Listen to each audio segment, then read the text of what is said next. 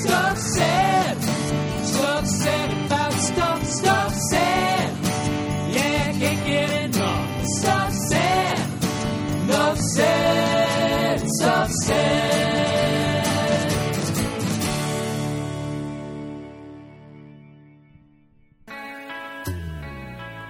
Hello and welcome to Stuff Said, the show where I, Greg Schiegel, living, breathing, working cartoonist, talk about comics with a guest, on my own, with a group.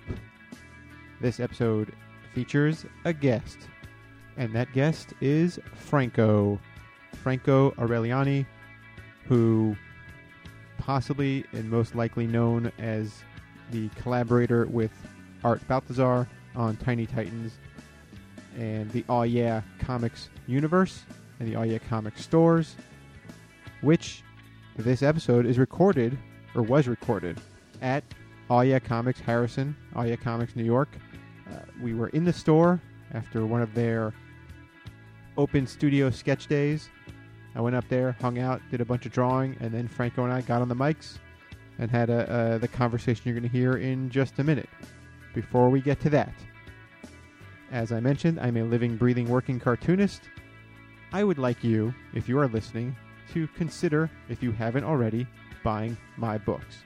I have 2 graphic novels out from Image Comics. One is called Pix, One Weirdest Weekend. The other one is called Pix, Too Super for School.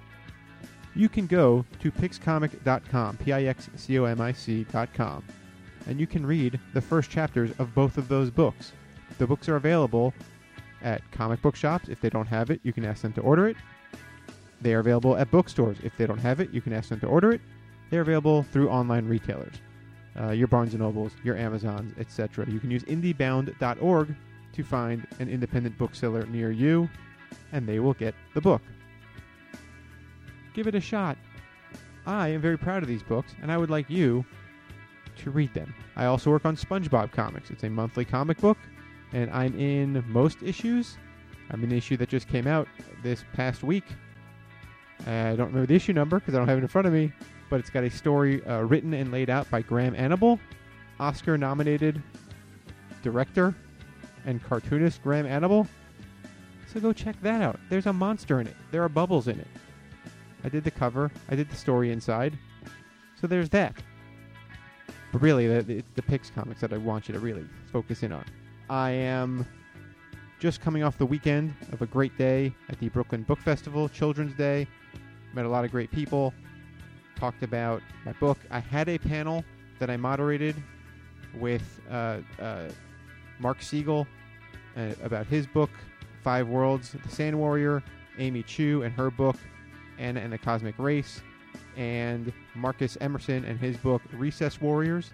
I tried to record the panel, but something went wrong with the recording. So I apologize for not having that recording to release as a podcast. I'm sorry. Anyway, enough about podcasts that aren't recorded. There's a podcast that is recorded.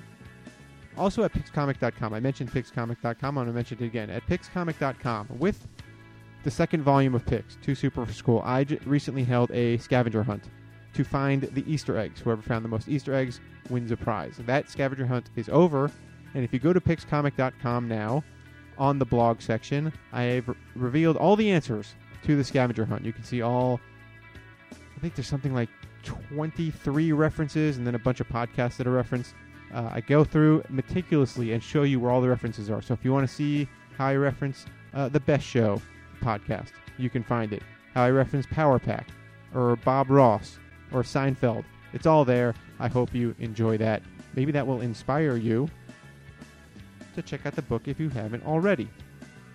Up next for me is Baltimore Comic-Con, which is starting this Friday, September 22nd, 23rd, 24th. Baltimore Comic-Con. I will be there. So will my guest on this episode, Franco, will also be there. At this convention, on Friday afternoon, the 22nd, I am hosting a panel, an edition of Super Blank the Game Show. I like doing these game show panels. This will be a fun one. On this panel will be frequent Stuff Said guest, Brian Smitty Smith, author and illustrator of The Dreamer, Laura Innes, comic book artist, Aletha Martinez, and comic book writer Brian Joins. It's going to be a fun game. If you're at Baltimore Comic-Con or planning to go, come to this panel Friday afternoon at 2 o'clock. 2 o'clock or 3 o'clock? 2 o'clock. I think it's 2 o'clock. I should have this in front of me. On Sunday, the 24th, that afternoon, I cannot remember what time it is, I'm doing a workshop in the Kids Read Comics Pavilion, which is where I will be stationed throughout the show. And that workshop will be called Once Upon a Superhero, where I will endeavor to improvise with the kids there a mashup of superhero adventure with fairy tales or nursery rhymes or things of that nature. Should be fun. And then after that is New York Comic Con. I believe I'm doing a panel at New York Comic Con. I don't have the details on that yet. So if you're in New York or going to New York Comic Con, check the panel schedule as we get closer to the event. Or join my email mailing list. On October 1st, I will send out an email. In that newsletter, I will probably have all the details of my New York Comic Con comings and goings. Besides that, you can follow me on Twitter at Greg Schiegel, GreggSchigiel.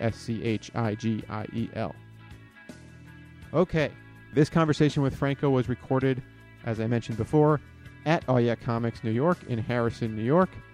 I believe we recorded this on July 10th. Why has it taken me this long to put it out? Because I've had other things to do. I'm sorry.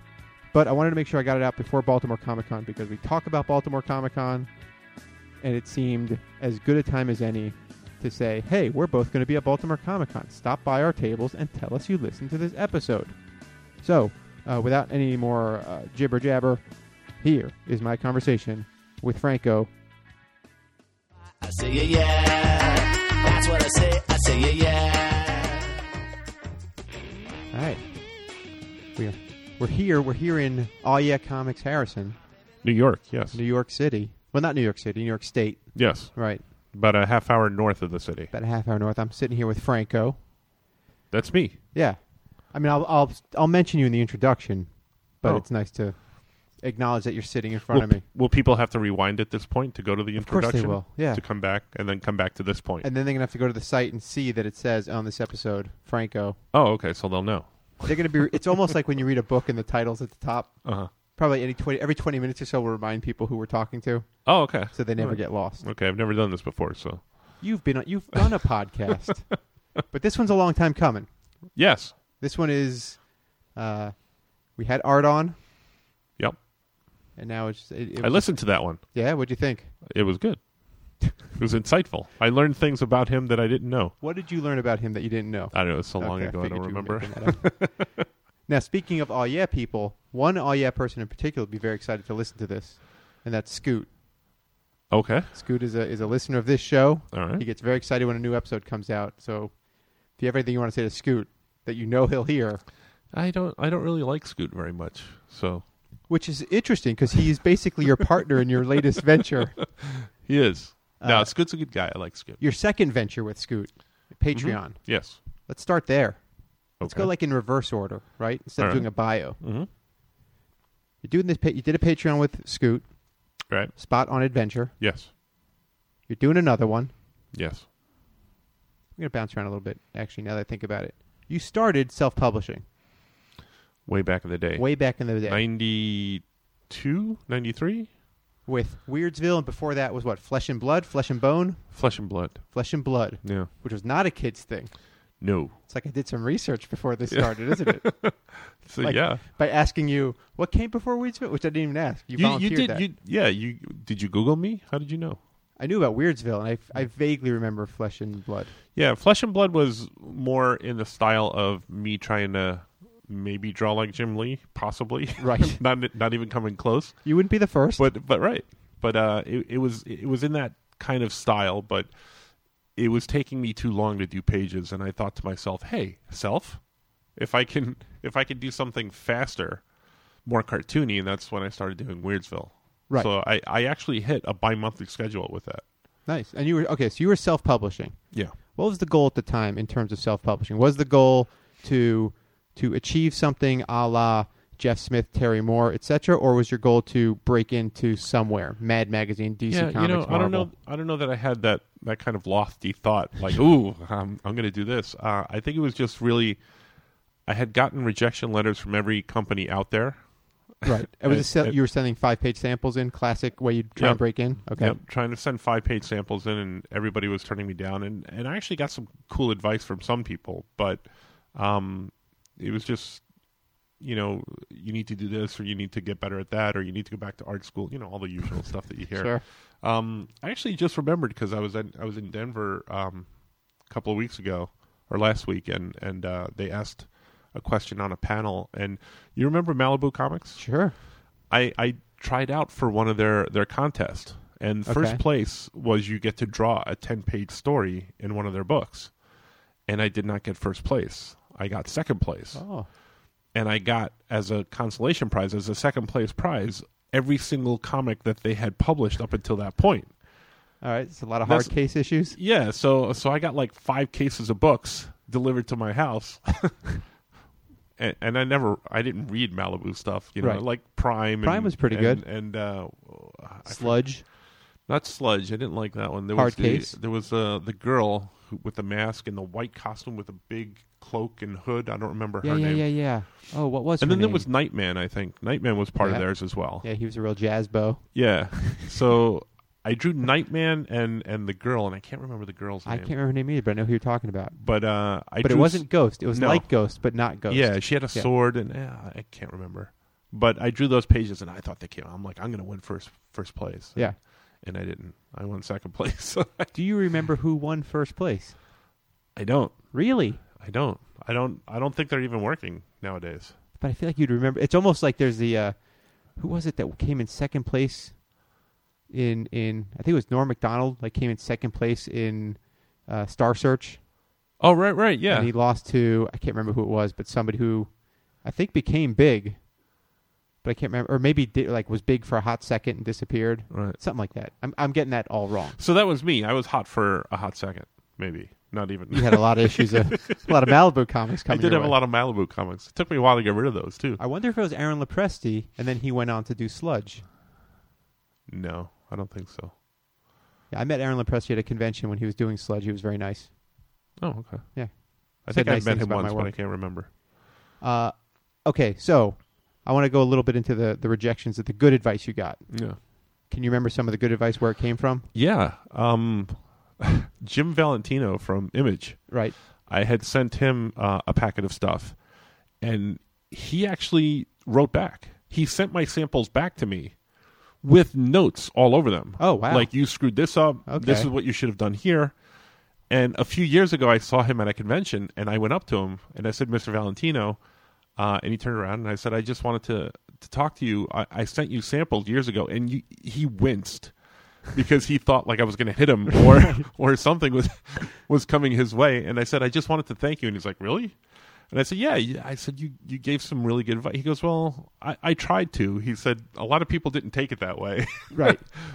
But I said, no, I did. I said, and I knew I wasn't the best. I'm still not the best, but because I'm always learning, and you know course. this as well. You always learn from things, but Once you think you're the best, you're done. You're in bad shape. Yeah. Right? Yeah. So his advice was really helpful, and talking about pacing in the different panels and pages and stuff like that. So his advice was great, and then again, I don't know. It seemed like Image guys were the guys that gave me feedback. You remember Todd Johnson and Larry Stroman? I remember Larry Stroman. They did the book called Tribe. Yeah. I was sick in bed, nursing a really bad fever and hacking and coughing, and the phone rang, and it was Todd Johnson. And he was talking to me about the pages I sent in and how he liked them and what I needed to do, to improve and get better. And it made my day. I felt much better after that. No, that's amazing. But yeah, there were a couple of things like that. Like I talked to Jim Shooter at a show once. Okay, so I also went up to Jim Shooter with pages. So Yeah. let's share our Jim Shooter stories. Okay. You tell me yours first. Jim Shooter, he was about to leave the booth, whatever booth he was at the time, and I asked for his advice, and he's like, "Well, I'm leaving." And What I'm like, era? What era of Jim Shooter was this? you remember what company he was started? I believe it was maybe at the tail end of Valiant, maybe Defiant. Okay. I think. That's about when I saw him. Okay. So I asked him for advice, and he was leaving and hesitant. He didn't want to. Right. And I said, no, that's fine. I didn't want to pressure him or push him. And then I guess I looked like such a sad sack that he took pity on me, and he's like, all right, let me see the pages. And he went through them and scorched me pretty bad. But again, that's what I was looking for. Of course. Rather than just no, you need to go back to art school. I wanted the feedback. So he gave me advice, and then the other person, I seem to have an Image Valiant connection because the other person was Don Perlin. Sure. And he was at Valiant at the time, and I got him at a store signing, and he ripped me a new one. He was like, this is bad, and this is bad, and you got to do this, and you got to do that. But he took the time, and and you were receptive to it. Well, yeah, I wanted to be. You wanted to. Yeah. I could see, like, if I wasn't receptive to it, I'd be like, oh, those guys are jerks. I hate them. I mean, I'm sure you've had people who've asked you for advice, and you can immediately tell they're not receptive. Right. Because they become defensive. They start explaining what they just did and why. Right. Yeah. My shooter one was around when he was launching Defiant. He was traveling the country doing his How to Make Comics seminar, which is great. I have all my notes still, the little Defiant notebook they gave you. And then I went up to him afterwards, and he kept using this word glyphing. Okay. He's like, your backgrounds, you need to look at real objects because you're glyphing. And I'm just like, I don't know what that means, but I'm listening. And it took me a while to realize, like, I was drawing a nightstand, and it looked like a nightstand, but didn't look like a nightstand. Oh. You follow me? Like, it was like a hieroglyph of a nightstand. Like, yeah, I know that's supposed to be a nightstand. Oh, I see. But if you look at an actual nightstand, you're going to draw a better looking nightstand. Oh, I get it. You follow me? So that's what glyphing means. That's my interpretation of it. Okay. I've not met Jim Shooter since to confirm or deny my... You should ask him on the show and ask him all about glyphing. I would love to have Jim Shooter on this show. You kidding me? I gotta work my way up. I gotta start with a Franco, and then get to a Jim Shooter. In that order. Yeah, you're scraping the bottom of the barrel here right now. I could go lower. Oh, okay. I've had people say I'd love to be on the show. In the back of my head, I go, that's probably not going to happen. Okay. That's my ego coming into play. Okay. So I'm glad I rate somewhere in the middle then. You're middle to above middle. Oh, okay. Yeah, you're breaking that line. Now people are seeing our dynamic, which is fun. Yeah. So you were self-publishing without any particular like MO, like no direction you were specifically trying to get to? Yeah. Who were your career... And I only ask this because I had people in my mind whose careers I sort of admired and thought, like, if I could do what they were doing. Right. Like, did you have people like that you saw in the business? I don't think so. I mean, I didn't have the notion of a comic book artist as an artist. Were you teaching at the time already?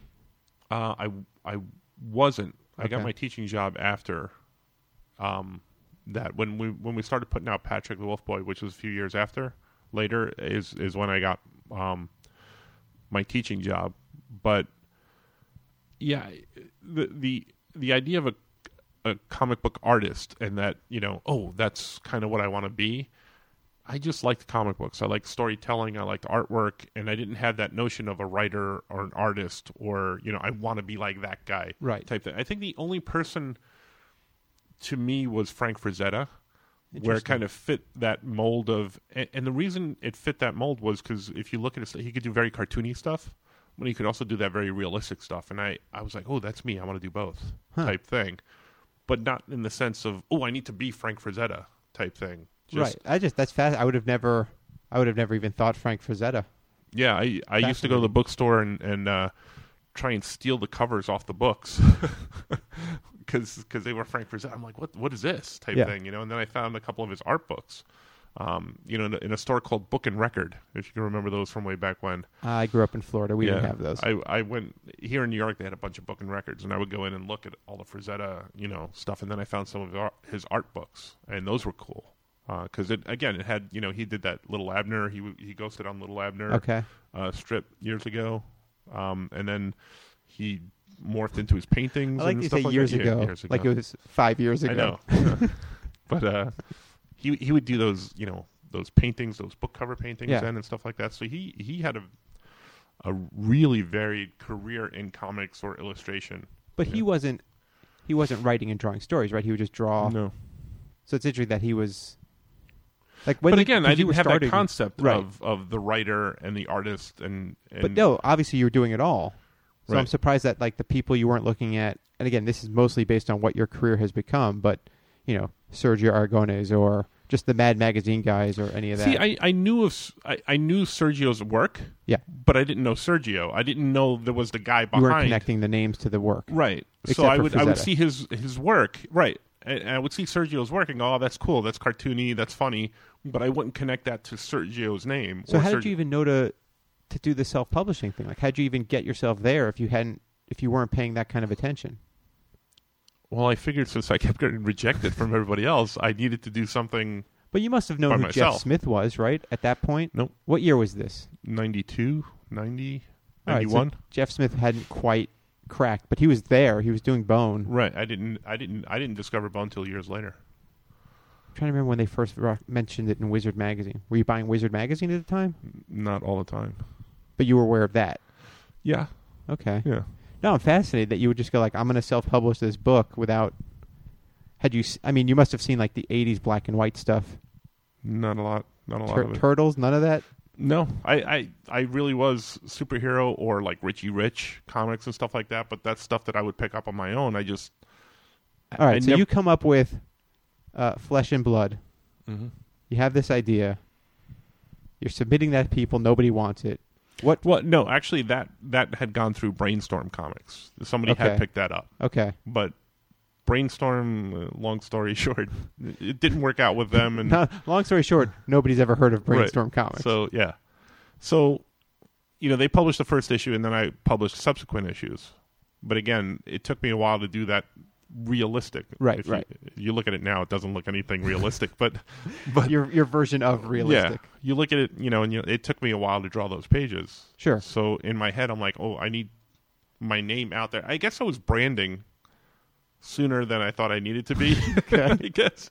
But, in my head, I'm like, oh, I need to brand myself. I need to get something out there so people know my name or know my work so they can associate it with both of these books. And doing Weirdsville let me hit on a bi-monthly schedule and do something faster. Did you have a day job at the time? Yeah, I was working in a restaurant. Okay. Serving or in the kitchen? Both. Both. Yeah. Okay. It was a family restaurant. It was pizza. I was making pizza. I was cooking. I was serving people, cleaning Okay. tables, taking out the trash. It was everything. Okay. And I would draw at the pizza counter between customers. Yeah, why not? So, I would do the same. I mean, I drew in school Right. constantly mm-hmm. because I was doing pages, but Right. when I was in class, I wasn't doing pages. All right. So you get to self-publishing by Franco Magic. Well, I Like looked there was no into, model you were following. yeah, I looked into. Yeah, no, there was no model. I called up Diamond and I asked how do you get a book in, and they explained it to me, and I called up a printer, and found a printer, and just did all the legwork myself. Amazing. No, that's it's very impressive only because again, I know from my own experience, I would read Wizard, I would read all these magazines, and they would do and I would read the interviews with people, and I'd read an interview with Jeff Smith or whoever, and sort of get a sense of how they did it, and then you go, okay, that's how they did it, and how would I do it, and Right. like that. You didn't have that, and still got to. Yeah, I had no clue what I was doing. I still don't, but I had no clue what I was doing. You eventually learn that most people kind of don't. Like they're figuring it Yeah. out, but they also Yeah. don't know. So then you start doing the convention circuit as a self-publisher, and that's Right. where you meet Art. Right. And he was doing what's the name of the thing? Cray-Babies. The Cray-Babies. Cray-Baby Adventures. So the story as he tells it is you approached him, No, right? Am I misremembering it? possibly. You should go back and listen to the I episode. should go back and listen to the episode. So let's hear your rendition of it. It might. for I people don't that know if didn't it'll listen. sync up with his now. I wanted to. We'll 'cause- find out. I could be all right. misremembering it. Well, we were at a show in somewhere in Massachusetts. It was one of these small bargain basement shows where nobody showed up, and it was just the vendors that were sitting there looking at each other for hours. And there was a guy who came in and was reading all of my books, all of my Weirdsville books, and telling me. Now, you have to remember these books. I wrote them, I illustrated them, I edited them myself. So there's bound to be mistakes in them. And he was going through page by page, telling me everything I did wrong. And after about a half an hour, it starts to grate on my nerves. Where I snatched the book out of his hand, and I'm like, "Well, you know what? You don't have to read it." Yeah. You know, with a kind of snarky attitude, and I shouldn't have done that. You? Yeah, but I Hard shouldn't to have done believe. that, but I did. Yeah. And it's at that moment Art walks by, and he says to me, he goes, "You sell a lot of books that way?" And I'm like, "Who is this guy?" And then he proceeds to sit down next to me, and he set up like right next to me. And I'm like, "Great, now I have all weekend next to this guy." But we started talking, and we found out at the time he lived about 20 minutes from where I lived, and you know, he had put out a few Crybaby Adventures. I had put out a whole bunch of Weirdsville, and we had a mutual kind of admiration, like, wow, that guy did that all on his own type thing. And then we just started talking, and he came over for pizza and watched wrestling one night, and the rest is history. All right. So I want to ask more about this. How fully formed was Art Balthazar, the people everybody knows, the person everybody knows, the people everybody knows, the person everybody knows, the colors, the hats, the all that evolved over time with us, but okay, but so that's what I'm curious. His essence was always there. I'm curious to know how much of each of your personalities has imprinted on the other one. like who is? Who, I think we're very similar in personality, so there Okay. wasn't a lot of imprinting going on. You exude, and I hope you take this the way it is intended. you exude, whether you're trying to or not. There's more darkness to you. People have said that, yeah. Yeah, and I think that's almost because Art is so fully formed as Art Balthazar, Right. world's famous cartoonist. Yeah. that he becomes that Right. thing. But he was When you always have very. dinner with him, he's not that all the time, but There's that semblance there of Yeah. that. There's a semblance of that there, and that was always there. okay. You know, he's always on, and he is, I think, artistically, you know, his mind is just racing all the time, and Sure. I think he's a genius at design and color, and all that stuff. My art sense came from a different background, and this is going to sound weird, but I've watched my parents who don't speak English deal with people, and I've seen them be taken advantage of Sure. in the sense of things, and as a kid I've developed that's not going to happen to me type of attitude, Sure. which is, I guess, why you say I exude that darkness. Yeah, maybe a darkness little might bit. be the wrong word, but yeah, you have more of a. Yeah, you're so. I mean, you told the story like that guy was there, took a Right. half hour, and you're just like, Yeah. all right, you can leave now. Right. And Yeah, I said it not Right. so nicely, but yeah. Right. So I guess the question is like, how long did it take for the Alt Balthazarness to sort of seep into you osmosis style and sort of break some of that down? Because you're not really like that now. You do it now in sort of a joking. Yeah, I don't think I was ever really like that. It's just Okay. I think when One guy pushed your buttons. when anybody pushes my buttons, Sure. there was an experience not too long ago that happened with, but Can hopefully you tell the experience without No. revealing any names? no, I don't want to. Okay. But I think it gets to the point where it's just there's a, you know, you push my buttons enough and that will come out. That part of like, hey, don't mess with me. Why are you trying to take advantage of me? Type thing comes out where, you know, under normal circumstances it doesn't. Right. No, that's Yeah. again. I guess the darkness I feel is probably the wrong word, Right. but you are less prone to as many "oh yeahs" in a row as Art might be, I guess maybe. right? Yeah, sure. I'm one to his every three, maybe. Yeah. You're like Okay. a smaller, you know, in real life. Right. But But at a show, it's a different animal. But I think entirely. that's why we've been able to work together so well. I mean, we're two sides of the same coin, Right. as it were. And you know, business wise, I think, you know, we both do everything, but there's some things that he handles and some things that I handle, which is, you know, and we work separately. People don't realize that we're going to talk about that. Yeah, we do a bunch of projects separately, but it's we always say to each other that it's a lot of fun to do stuff together, which is why we always come back and do stuff together. I mean, I remember when I first heard about you guys, and I think I said this on the Art episode, was Jacob and Chris had been at Philadelphia Comic-Con. Right. And they came back to New York with all yeahs and all just like nonstop. And I'm like, you guys are killing me with this. Like, it's too much. Because it had, like, whatever you guys were doing had seeped into them. Oh, wow. And, like, they brought it back. And they were like, oh, you should have seen these guys that were next to us. Art and Franco. They're awesome. Oh, yeah, man. Oh, yeah, this. Oh, yeah. And I was like, and then it happened. We'd gone to Acme Comics in North Carolina. Art was there. Right. For a Chris G. Cape Crisis thing. And everybody in North Carolina was like, oh, yeah, this. And I was like, this is crazy. This is, like, for some reason, it hadn't broken through to me. Right. Like, I had your barrier. I had the barrier up. I had the firewall. Right. So I guess I imagined you might have had some kind of firewall and how long it took for you to sort of. Yeah, I think the grab oh yeah some of was just in his vernacular. Right. You know, and I don't know that it took that long to seep into me. It's not that, you know. It's infectious. Yeah, but I think that, again, saying that we were of the same mindset with how we approached comics and what we did, it didn't take too long, I guess, to get into my psyche, I guess. So then you guys are off. But I wasn't resistant to it. Right. Yeah. I might have been resistant to it. Then you guys are off to the races. You do Patrick the Wolf Boy. The stuff he did for Disney Adventures, was that the two of you or just him? Just him. Okay. Yeah.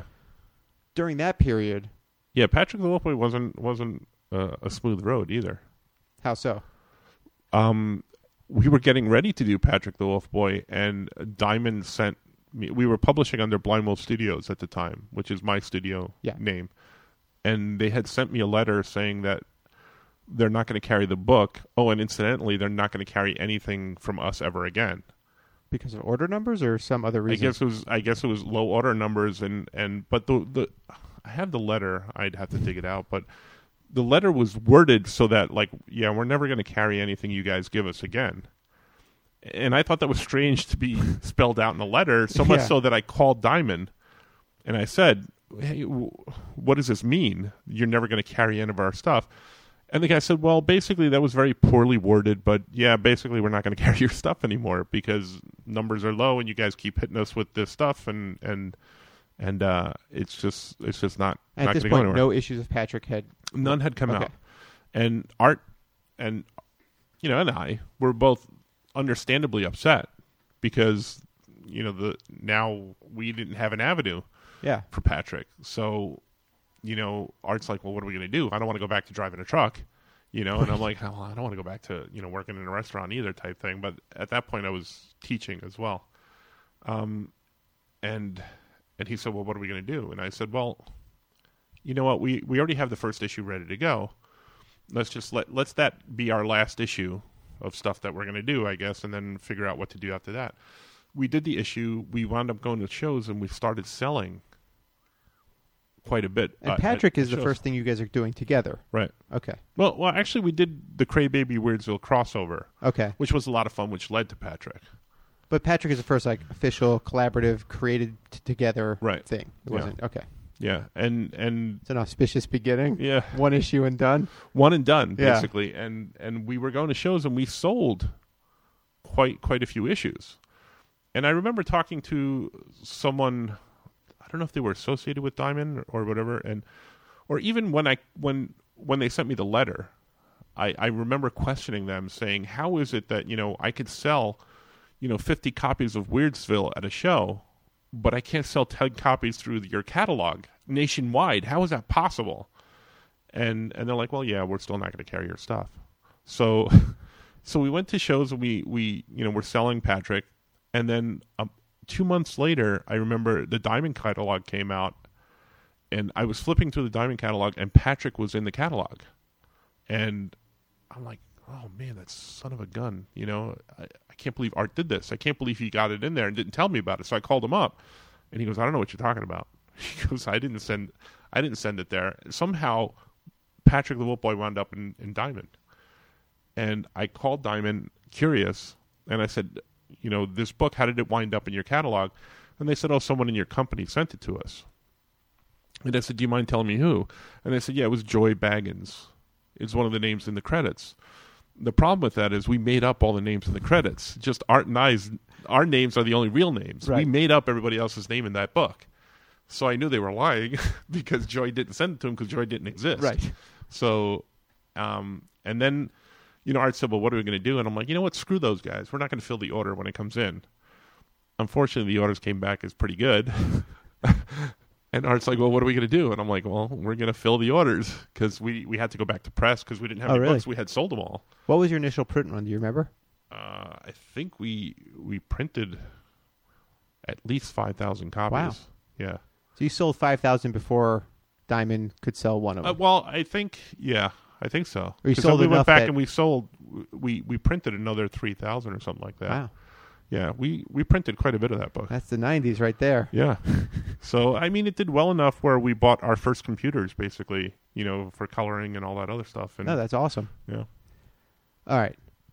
So you guys are off to the races. You do that for a bunch of years. Yeah. That gets some attention such that, It was written up in Wizard, I believe, as well. well, that'll Patrick, do it. yeah. There you go. Between that and Tiny Titans, what fills the gap? It's not just Patrick, right? It is Patrick. Is it For a long time, it's consistently? Patrick. Yeah, it's Patrick, and we did a couple of other things. We did, a couple of issues of the Grim Reaper. We had done just stuff that we wanted to do. And then you were teaching, and then Art was doing the Disney Adventures stuff. Right. Yeah, he got the Disney Adventures gig, so he was doing that around the same time All as right. well. So then Tiny Titans comes. At this point, I Right. think the story's relatively well known. Mhm. Jan Jones liked the stuff you guys did with Patrick, liked Right. what Art was doing at Disney Adventures. Mm-hmm. Boom. Now you guys are Art and Franco. Right. Now you are a brand. Yeah. Right. All those things I was working for all those years. Yeah. Now you're suddenly a brand, but you are Art and Franco. Right. And you are Franco. Right. So I want to talk a little bit about this notion. You brought it up earlier. How I introduce myself as and Franco sometimes. Well, just this idea that for a long time, and maybe possibly still, I don't know because I know you as an independent person, Right. you are Anne Franco, Right. right? Like, Yeah, consistently. some people see that. Yeah. So I want to talk a little bit about that, and basically the first question, it's multi-parts. One, at what point did you feel like you were Anne Franco? And then at what point did you think, I need to do something to just be Franco? I don't think I've ever felt that way. Really? Yeah, I don't. People. I feel like you're. I mean, again, maybe I'm projecting my own ego, but like my ego would have felt it. Well, yeah, I don't think I ever did because in talking to Art all these years, we had always said, and the only reason Tiny Titans happened, honestly, was because we had a conversation prior to that because he was doing Disney Adventures, and there was never any animosity with me. I'm like, oh, that's cool. He's doing Disney Adventures. It's good for both of us, type thing. And we had the conversation where if something happened where we can do something together, or if one of us gets a gig, try to take the other one with you. If you can't, no hard feelings. We kind of know how this business works at this point. We've seen the downs, mostly downs of it. Sure. At that point, so just no ill will. Don't take it the wrong way. I have a family. You have a family. At this point, we're grown up enough adults where we have to take care of our family, and that's understood. So there was never really any, animosity that he got the Disney Adventures gig. I was happy for him when he was approached, and only he was approached for Tiny Titans at first. And then talking with Dan DiDio, he was looking over the books, and he asked Art, who's this Franco guy? And Art explained it and everything. He goes, all right, well, if you want him to work on the books, he can. Okay. Type thing. And that's how I became involved. But I knew that if the gig had gone to solely him, it would have been just him. Right. And that was fine. But there's never really been any animosity. No, I'm not even suggesting Yeah, animosity. not animosity, but, of me feeling isolated and like, oh, he's getting credit, or I'm just N. Franco type Right. thing. I've never really felt that way. So in a sliding doors world or a what if world where Dan didn't ask who's this Franco guy. Yeah, I'd probably still be doing Yeah, Patrick stuff. what's that world? I'd still be drawing. Right. I'd either be self-publishing or trying to work somewhere or doing something. I think it's just ingrained in me that I have to. I mean, I went to film school, tried to get a job in film, and just found that wasn't creative enough when I was a production assistant, running lights and tape gaffer. And, Any particular projects that it was became just- movies? Yeah, well, yeah. Nothing became movies. We were trying to get movies done. I was working on trailers to try and sell the movie, but I Okay. worked on a lot of TV commercials. Okay. So you remember the Grandpa Al Munster commercials? Like, call 1-800, call this number, Yeah. and, Grandpa will tell you. I worked on those commercials. Okay. I don't know if you remember Jessica Hahn, Sure. the one who brought down Jim Baker, the minister. Sure. She had a 1-800 number. I worked on that commercial. Okay. So if you go up and look on those on YouTube, like, I don't get credit, but I worked on those commercials. But after a while, I just found that wasn't creative enough for me. It just wasn't doing it, which is why I got into comics. When you went to film school, was the idea to be a director? Yeah, I wanted to Okay. write and direct. Yeah. Who are your film career heroes? You're talking about Spielberg and Lucas and Orson Welles and just a myriad of other people. I wanted to tell stories. Sure. That's where that came from. No, that's Yeah. I get that. Yeah. I understand. Yeah, I think if you're into comics, you're probably in some level into Right. a lot of visual storytelling, Right. whether it's film or illustration or whatever the Right. case may So be. comics happen to, you asked before, what was the genesis for that, and I guess it would have to be the film because I Right. didn't know a lot about the cartoonists and the artists and stuff like that. Were you boarding out your movies when you were conceiving them? Yeah. Or no? Yeah. Yeah. So you were making I was comics of a fashion. yeah. Mm-hmm. Were the movies you were conceiving genre movies, or were they? They were just all over the place. I have screenplays to this day that are still stacked up in the storeroom. Are they But any good? I like to think so. I wrote them. Well, I mean, have you reread them? No. Okay. I try not to go back. Never go back. Never go like back. a shark. Right. Okay, so that's alternate universe version of Franco. Now we're Right. back to reality Franco. Okay. So, yeah, I'm saying not a resentment question, Right. more a question of you have your own desire to tell stories Right. and wanting your name to be your own brand, your individual brand. Yeah, I don't. Again, it's Like, how strong was that feeling, or are you that sort of? I think I'm enjoying the ride. Yeah, it was kind of crazy. The ride, the Tiny Titans ride, was Yeah, crazy. I can imagine. It got to certain points, and I owe everything in my career to that, honestly. But I think it was always, and it's never really been a name thing. Because if the name was so important to me, my last name would be on the books, and everybody screws that up so much that I'm like, you know what, just drop the last name and just go by Franco. Do you want to here and now explain your last name and pronounce it properly? My last name is Aureliani, and it's not an O, it's A-U-R. Right. And everybody it's pronounced like an O, but everybody would spell it that way. And there's so many vowels in there. In grade school, I used to be called Mr. Vowels because there were so many vowels in my name, but everybody screws it up. And as a teacher, your students call you Mr. A. Yeah. Yeah. Well, let me tell you a story. When I was in do. grade school, when I was in middle school, I went through 3 years of middle school and 4 years of high school with perfect attendance. I was never absent.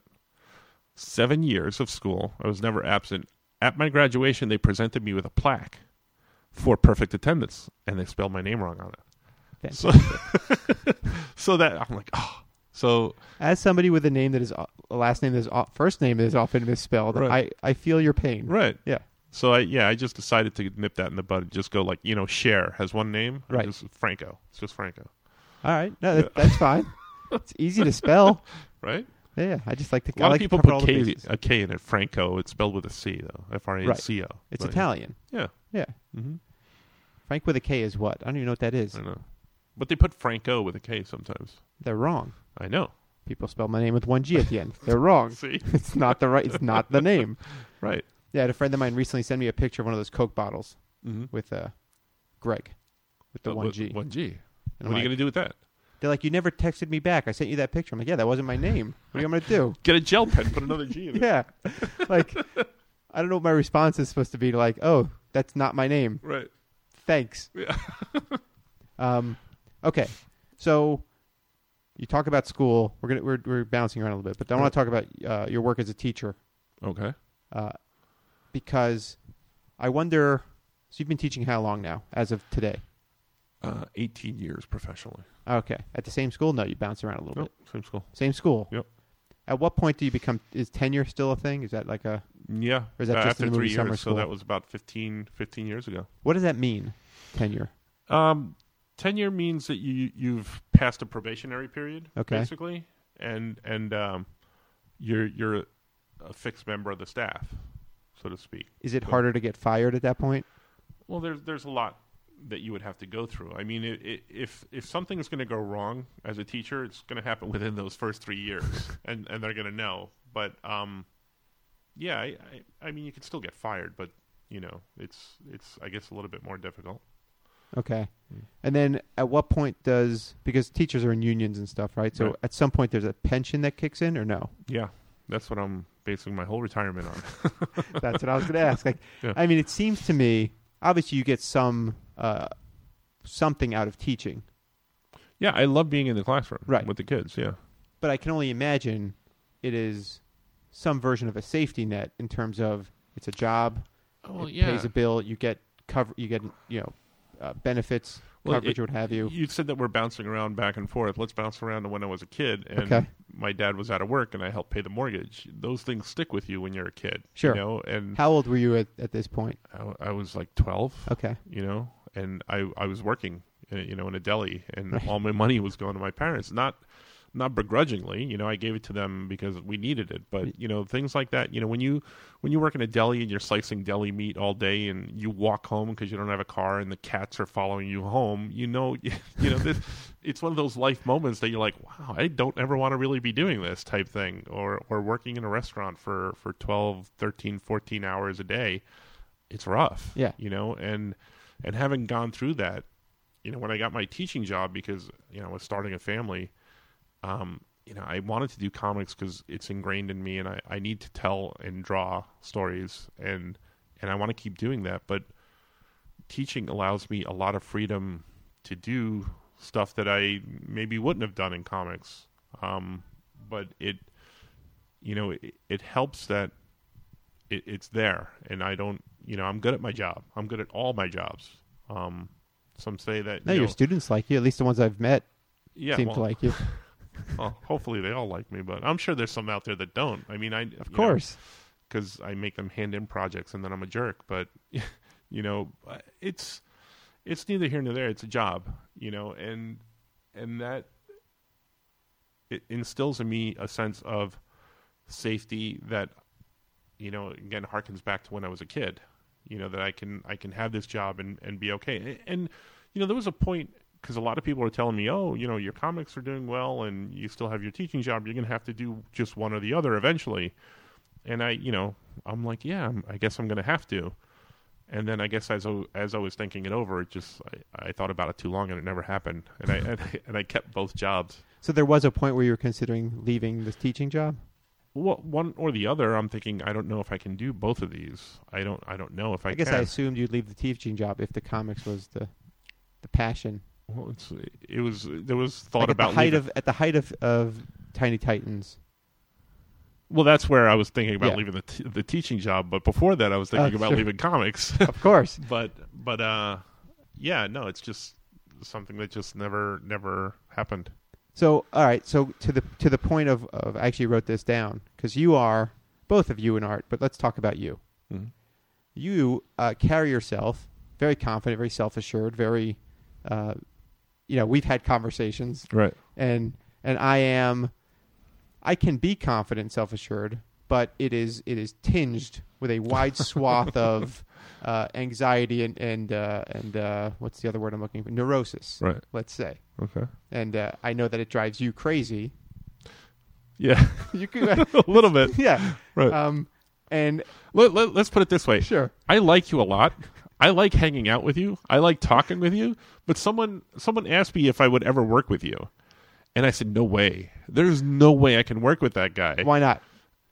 I think you would drive me nuts In- altogether. What about? I think you would pick apart everything in a panel. One panel, this guy's arm has to be here. Why does he have 6 fingers instead of, just little things like that I think would just wind up driving me nuts eventually. But, so I don't think I could ever work with you, but I like hanging out with you. Sure. I'll invite you over for burgers anytime. And I love talking to you and I love hanging out with you, but I don't know about working together. No, that's. We should try it one day, but I don't think it'll end well. I would like to think I'd surprise you, Right. and then I might drive you crazy in ways you don't expect. That's possible. Like I think I just ask a lot of questions. Right. More than picking things apart, I might just ask a lot of questions, and I might have a bit more alpha in me, Right. and I try to push a little bit more of whatever Right. my agenda might be. Right. But I think I'm okay at being collaborative. I think it's been a long time. I don't know. We've never collaborated, so we should No. try that at some point. But I mean, I maybe. haven't collaborated in a long time with a lot of people. Right. I've done it, Right. but it's been a while. How did we get on that? Me as me. I You guess. as you. Yeah. Hold on. I'm trying to remember how I got to. Oh, okay. So you are self-assured, confident, Right. or at least that's my impression. Mm-hmm. I'm learning more as we're talking here. Right. But you mentioned like there was a point where you're like, I might have to stop the comics thing. Right. What was happening at that time where you thought comics might be a hobby? Like this might not be anything. When we got that letter from Diamond about Patrick. Oh, is that? Okay. I mean, that was like, both Art and I are like, well, I guess that's it. Right. Type thing. I don't know. It was just, there have been moments here or there where you just always, there was a doorbell. Yeah, These people we're in a comic store. Somebody just walked in. That's all right. Do you want to pause the conversation? No, we're Okay. good. So, there were times where, I'm like, oh, I don't know if this comics thing is going to work out. And then there are times when, oh, I don't know if this teaching thing is going to work out. I mean, I have those moments, but Are the things that make you think the teaching isn't going to work out, is it success in comics or issues being a teacher? it's tough being a teacher. I mean, at And the you beginning, you teach high school art, Yes. correct? Just so that people who yeah. I know that, but I realize people are Right. listening, and I feel like we're having a conversation, not, they not keep other hearing people teacher, listening. Right. And they're like, "What does he teach? Yeah. Does he teach math?" All right, so Yeah, you I teach te- high school art. Right. I teach drawing and painting and AP. Those are the kids that are going into college for art. When Basically. I took high school art, I did take AP, and it alternated year by year. That the test was either a portfolio or what was the other one? Because mine was a portfolio. Yeah, well, if you're doing the drawing AP, it would be a portfolio that you hand in. What's the other AP?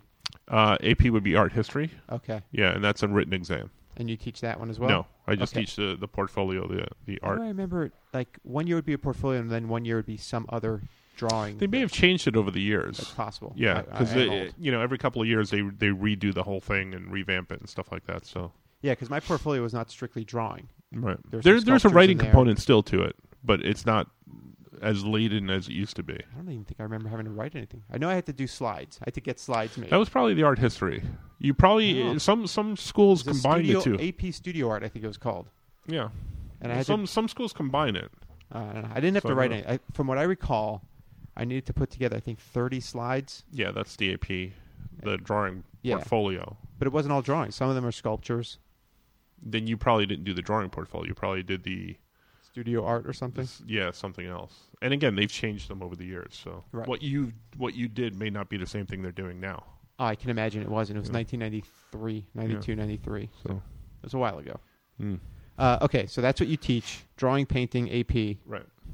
For ages, from grades what, 10, 11, 12, or 9 to 12? Well, I teach basic entry level studio art, so I have 9 through 12th graders. Okay. Yeah. All right. So, back to teaching is hard. Yeah. It kind of drains you a little bit.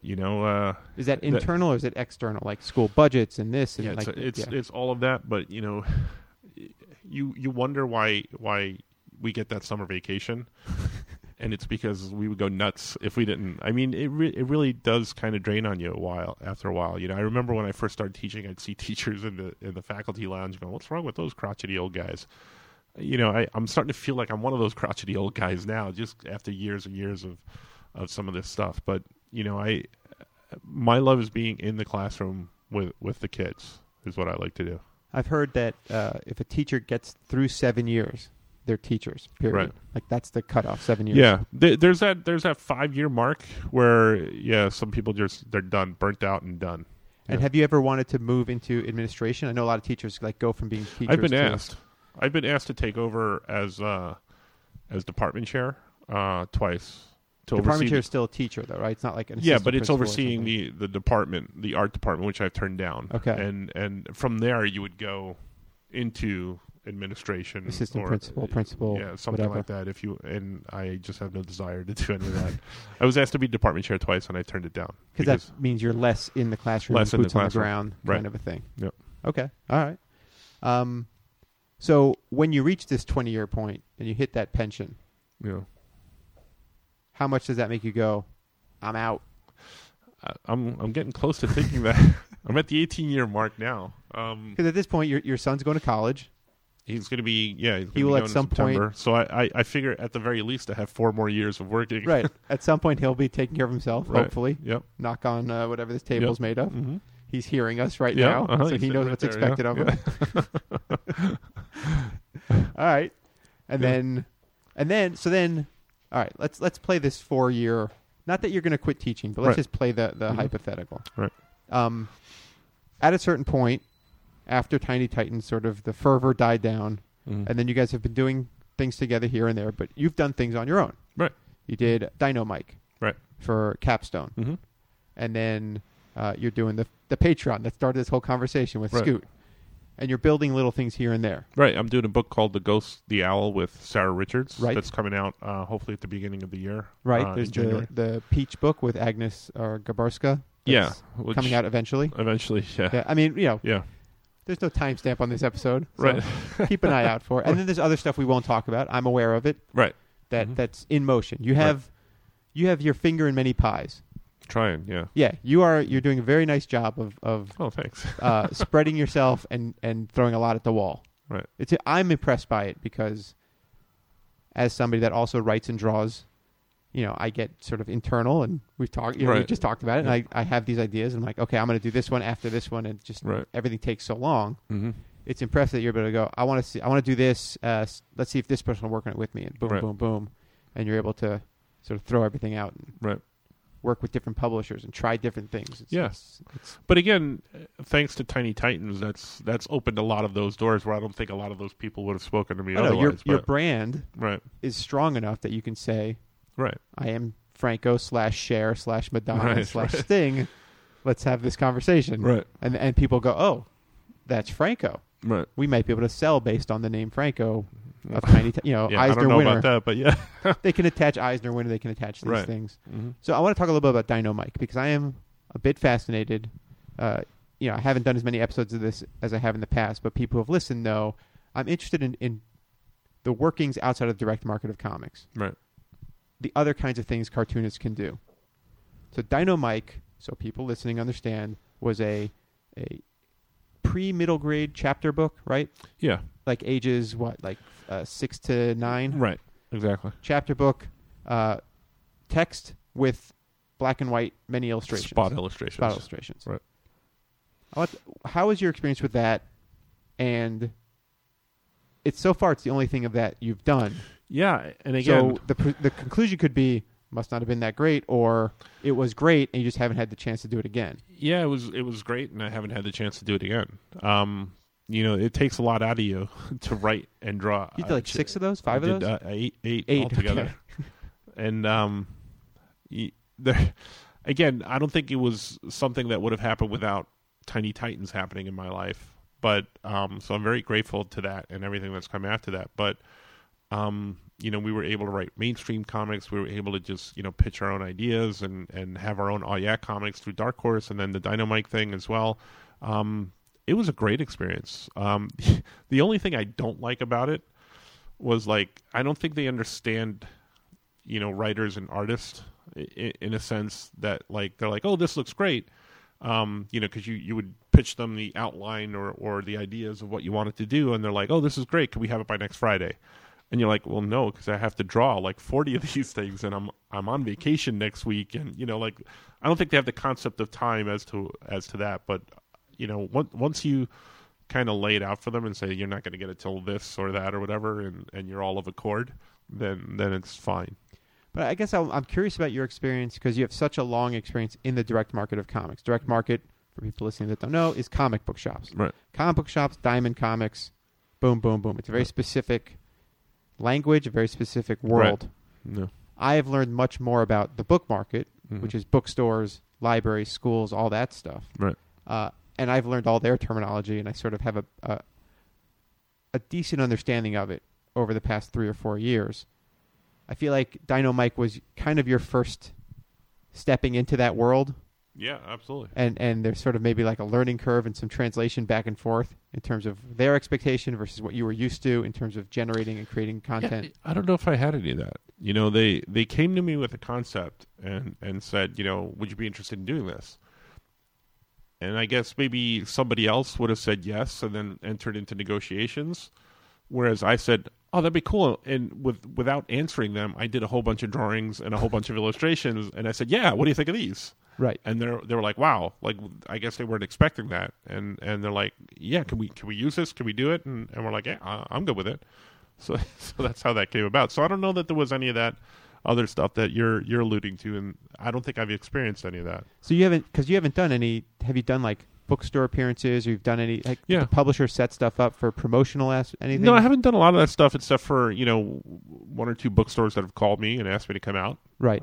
So I've done those. But other than that, yeah, I haven't really done. Because you've never done any of the library shows. You never did ALA. No. Well, I've been to the Book Expo. Right. Because I was asked to be there by Capstone. Right. When the book came out. And how was that experience relative to like a Comic-Con? That was weird because there were a lot of people there. Yeah. And we've had that with Tiny Titans as well, but you know, it was, I don't know, it wasn't as many kids. It was more adults at the Book Expo. is for booksellers. Right. It's retailers and publishers all coming together. It's very much an industry event. Mm-hmm. They've now introduced BookCon, which is where people can just come and look at books. But Book Expo is a lot of freebies. Right. Publishers giving stuff away. Right. So I can see that being, there wouldn't be kids there. Yeah. Because kids aren't running a Barnes & Noble. Right. Or an independent bookstore in Boston somewhere. Yeah. That'd be an interesting video. That'd be like a Little Rascals episode where they take over a Barnes & Noble. Right. I guess I'm, again, I've had more success with my kid stuff outside of the direct market. Right. Because, you know, there's an inherent advantage to doing something like Tiny Titans that has recognizable DC characters and the power of DC behind it. Absolutely. Versus doing, I mean, you know it, Oh Yeah Comics, or whatever it is you're doing that's not, you know, doesn't have Robin in it. Right. Yeah. There's a dichotomy there. Yeah. Yeah. But it's interesting to me that you haven't, like, I think because of the success you've had in the direct market, you're able to maintain and keep doing kid stuff in the direct market. Right. Where a lot of people haven't been able to do it and sort of have looked outside of that. You know, somebody like Raina or somebody like Faith Erin Hicks, like their successes have not really been. Yeah, they're not in the direct market. Market. Yeah. Do you how much attention do you pay to that now? Now that you're past the point where you were self-publishing, you didn't know what was happening. How much attention do you pay to the direct market versus outside in the kids publishing thing, which is your beat? Yeah, I don't know that I do. Amazing. This is how we are so different. I don't know that I do. I just, offers come to me and I'm like, oh yeah, that'd be cool to work on, and I'll work on that. I don't. But you also hunt down stuff. Like you offers come to you, but you're also developing stuff and you're looking for places to take it. Right. So, okay, I'm going to try and skate around this one as much as possible. Okay. Without naming anything. Right. But there's a project you started working on with a mutual friend of ours. Right. And you had an idea of taking it to one publisher. Right. And more recently, another publisher has shown interest in that. That thing. And that's the route I took. Of course. But I mean that. But that's. But now, was that publisher approaching you, or was that your collaborator talking to that publisher saying, "I'm working on this with Franco"? Well, I think that's what happened, and then that publisher is like, "Oh, how good is this?" Like, there's not a single clue as to what's happening, but you and I know exactly what we're talking about. I think the publisher came and said, "Oh, you know, would you be interested in doing this?" And I'm like, "Yeah, sure."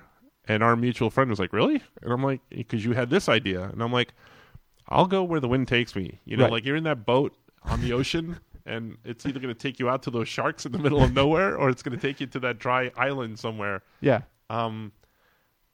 Again, I'm all about the creation. I mean, I think you're thinking more on the business end and giving me a lot more credit that way. Well, that's what I'm trying to figure out. Yeah, I mean, on the business end of things, I think I like to think that I'm a little bit more shrewd and savvy, and like, you know, I'll demand or want things, but I think ultimately it's the story. It's drawing and writing the story that interests me. It's similar to the question I asked Art when I talked to him, but it's sort of slightly different. So the question I asked him was, the work he does, is it more I can't believe I get to do this. It's so easy. Or nobody knows how hard it is to do this. It looks so easy. Right. So I guess it's similar, but a different way is, I guess the question for you is, are you like navigating these waves? Are you catching waves like an expert surfer and you're seeing the waves and you're paying attention to the ocean? Or are you just like getting on a surfboard and No, I think I'm paying attention Okay. a little bit. Not to the extent that you think I might be Well, or should I don't be. know. That's why I'm asking. But I like to think that there are projects that I turn down that I'm like, yeah, no, that's not going to be a good idea. Right. And we've had ups and downs with things. Even things like outside of it, like the comic stores and stuff like that. Who in their right mind would open up a comic book store? I don't know. But we're Art and I are like, oh yeah, that'd be fun. Let's do it. Right. Type thing. But I like to think that we went about it the smart way, and we do things in the comic book stores that other comic book stores don't do, which kind of sets us apart. Sure. I like to think that we're doing that with comics as well, or with any project that I do. But ultimately, what reigns supreme for me is the storytelling and the artwork, and I need to get that creativity out of me, or I'll go nuts. Sure. I think. and I can see that, and it's. I guess it's. I don't necessarily see you as being ultra super savvy, Right. but I mean, I'm learning Don't now. tell anybody that. Tell everybody that I am ultra super savvy. Yeah, I'll but cut all this out. But I mean, clearly, you are self-aware, and we're getting Yeah. that here. That that Tiny Titans brand has been incredibly Right. beneficial. I think when Art not called to me, not to dismiss anything no, you do, but I understand what you're saying. When Tiny Titans happened and Art called me and said, "Hey, let's work on Tiny Titans," and he can attest to this. You can ask him about it. That very first phone call where he called me and said, Tiny Titans, I said, awesome. Within a year, we're going to be writing a couple of books and drawing a couple of books at DC.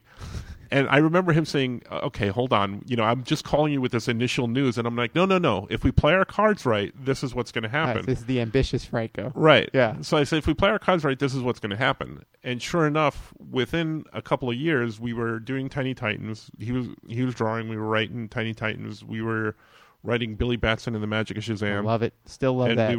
we were doing something else as well. What was it? It was we did pre-Green Young Team. Justice. We did Green Lantern animated.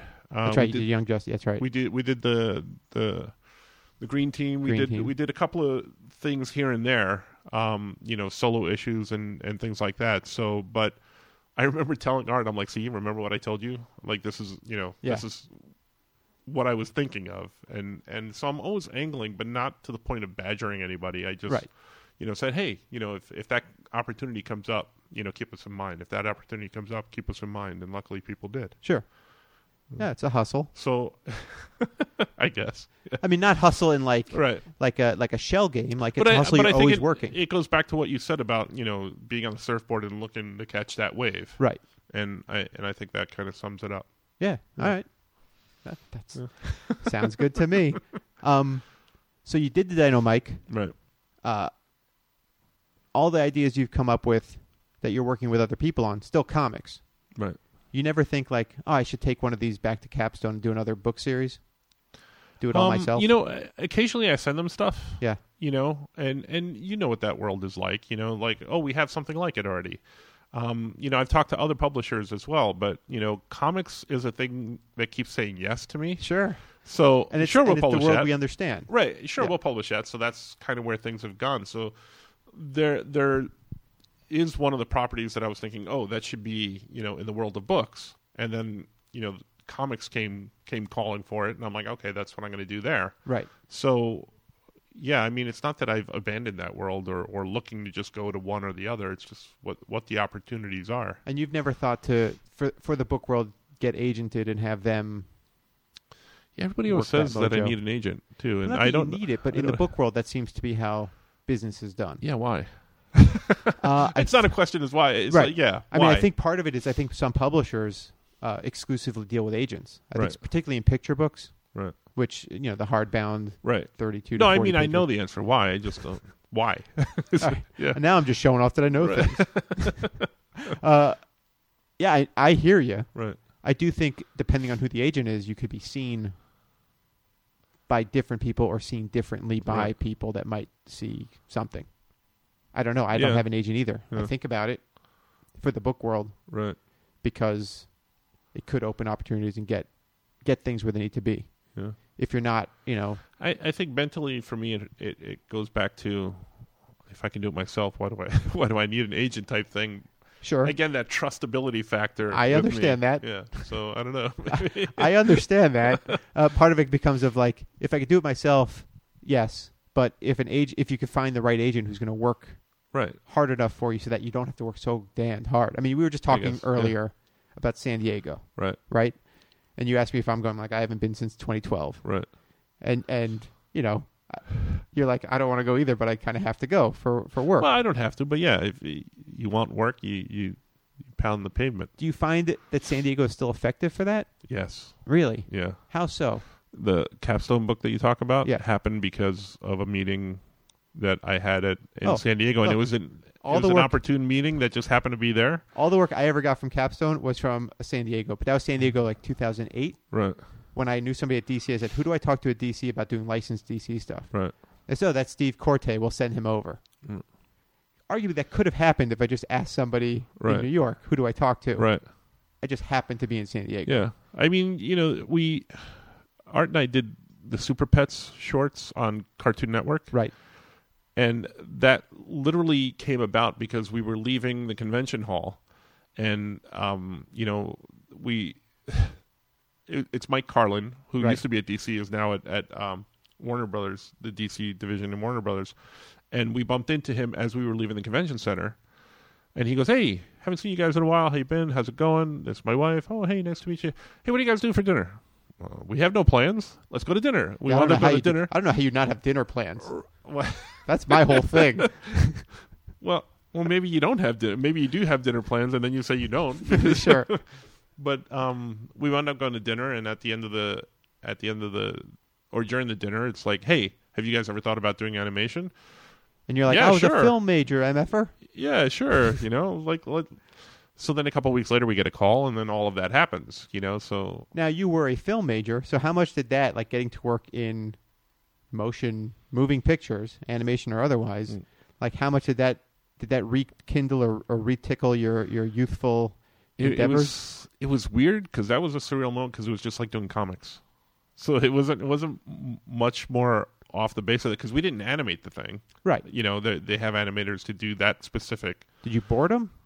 Art did, yeah. Okay. So we got to see those, and we got the design of the characters and all that other stuff, and then they sent us the voice actors things, and they're like, "Hey, who are you thinking for Ace the Bat Hound?" And we're like, "We get a choice on this? Like we don't know." Type thing. They're like, "Oh, we have Dietrich Bader who did, the voice of Batman in The Brave and the Bold. He's here. Would you mind if he did Ace of Bat? Do we mind? No, absolutely, we don't mind. And they would send us like, the voice characters and the voice actors tapes and stuff like that. And it was like doing comic books. Almost. What's your credit on those? I don't think there are any because they're short. So Still a credit. Writer, created by. but none that are on the short. No, they don't show up, Right. but you must have had some sort of credit. Yeah, I don't know if I'm on the IMDb page or not. I don't know. Okay. I didn't check. We should check. Go out there and check. Yeah. The IMDb page in your mind. Right. Yeah, I You're- got credit in my mind. Yeah. What's the credit in your mind? Awesome guy. Okay. Yeah. Fair enough. I'll allow Well, it. we wrote them. We Right. wrote them and Art storyboarded them. So, yeah, I don't think anything beyond that.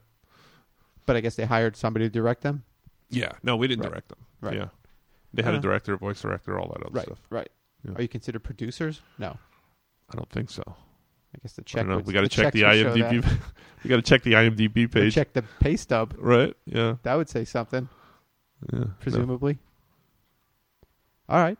No producer credit. No producer. Sons of bitches. Creator credit would be good too. Yeah. I think you get paid more over time. Yeah, it's something we didn't create those. DC did. So, or DC gets Yeah, credit. but then they have these shows like The Flash is like created by. But there's something I watched recently. A lot of the Netflix Marvel shows would Right. be like Daredevil created by whatever the guy's name was. Like, Yeah. wait a minute. I don't know about that. Oh, the show was created by him. Yeah, but shouldn't it just say like developed for TV by? Yeah, if we're going to get picky about it, I guess. Yeah, I'm gonna get a little picky All about right, it. then we should write a strongly worded letter to someone. I'm sure it'll work. I'm sure it'll work gangbusters. What did we not cover that you would like to cover or not cover? I don't know. I think pretty much everything. We kept away from everything salacious. I know you don't like talking salacious stuff. I don't know if I have anything in my past. Yes, you Oh, do. okay. We've had ex parte conversations, drives to and from Baltimore or what have Yeah. you. And we're going to Or both be in Phillipsburg. Baltimore, right? This year? That's You the should come plan. see us, yeah. Oh, now I got to put this out before Baltimore. Oh, Thanks, man, sorry. Thanks for giving me a deadline. Well, we'll record another one in the car ride. Yeah, we do Phillipsburg. That's always a good drive. Uh-huh. Yeah. Fun show. Yeah. Do you miss ever anything from the olden days? The road dogging, the self-publishing, any of it? Is it any No. part of pre-Patrick life that you ever sort of go like, those were the days? No. Well, no. I mean, it was always dogging it and hitting the pavement. Nowadays, there's just not as much of that. You Right. know, you fly most places, and honestly, sometimes if they don't fly me out, then I won't go type Sure. thing. You know, it's just time. You know, and as I'm getting older, it's harder and harder to do. I understand. So I get it. I don't know that I miss any of that old stuff. I don't blame you. I still have the same friends, so I don't know how much of it I can miss. So it's all everything's changed, but it's all stayed the same. Pretty much, yeah. All right. Thanks, Franco. I think we did it.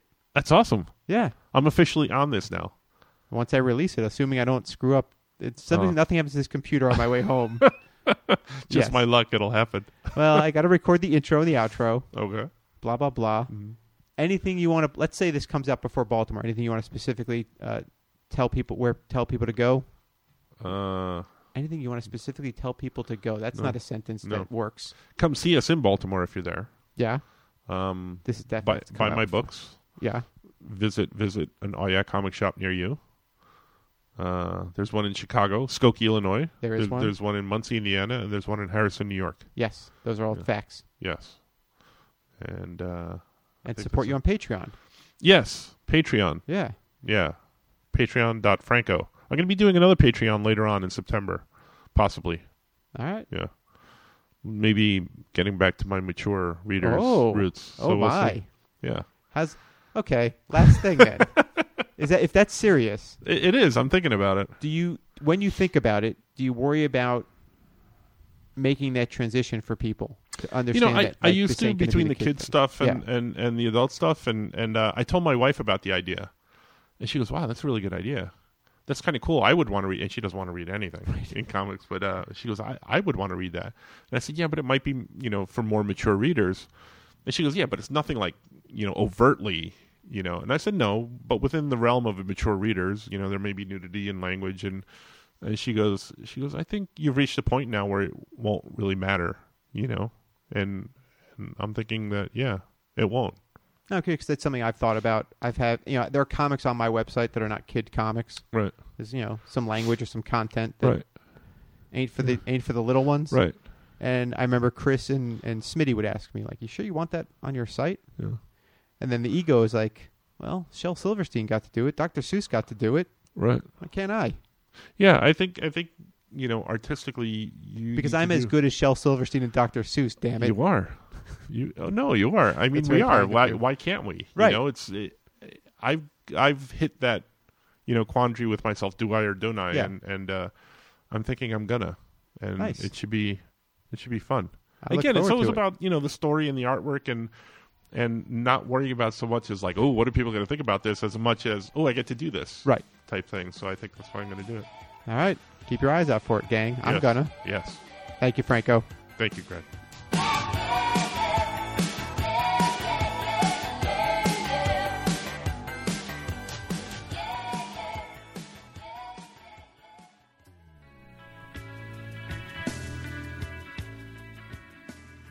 Thank you again to Franco. Also, thank you to Mark Hammond, the man who runs the daily operations at Oh Yeah Comics New York in Harrison.